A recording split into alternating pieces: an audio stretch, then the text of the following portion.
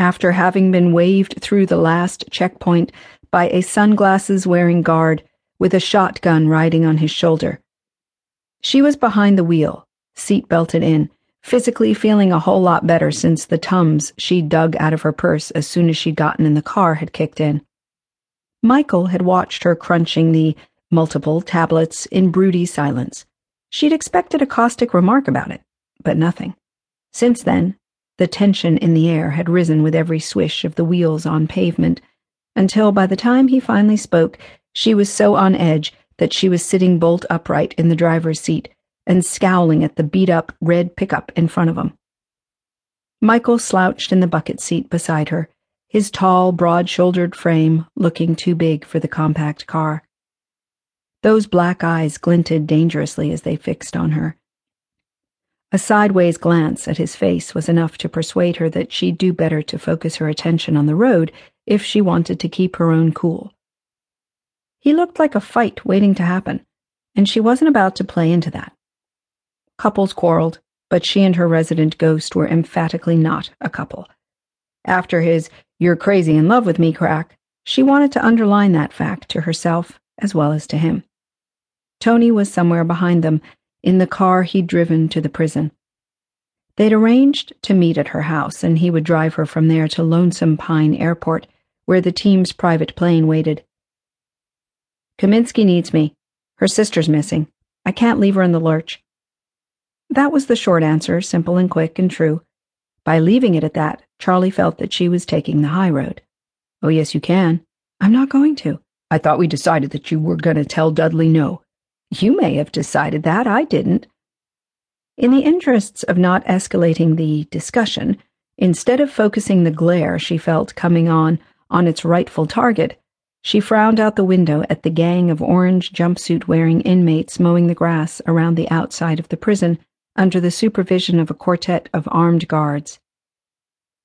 The single road that curled down the mountain had quite a bit of traffic on it at the moment, as the prison disgorged its visitors and the guards changed shifts. The Ridge's version of rush hour. She was still behind the red pickup, and would be until they reached town.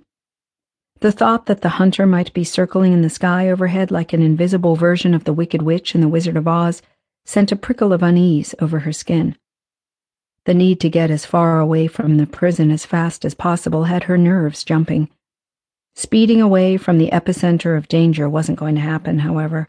She was stuck going 35 miles an hour, and unless a whole line of traffic got blasted out of her way, nothing was going to change. Her hands tightened on the wheel. She did not curse, not even under her breath. "That's a load of crap."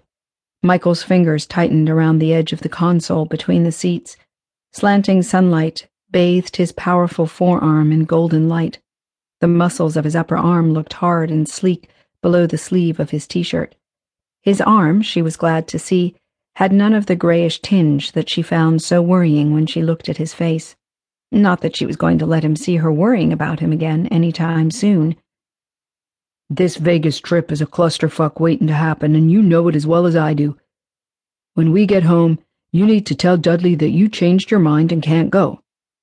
"No," Charlie said, flicking Michael a cool but by no means nasty sideways look. Come to think of it, she liked that word "no" a whole lot. It was short and sweet and got the job done. His lips compressed. "You were hearing those creepy voices of yours back there, weren't you? In the hall, right before that psycho freak charged you?" It was clear from his expression that he already knew the answer.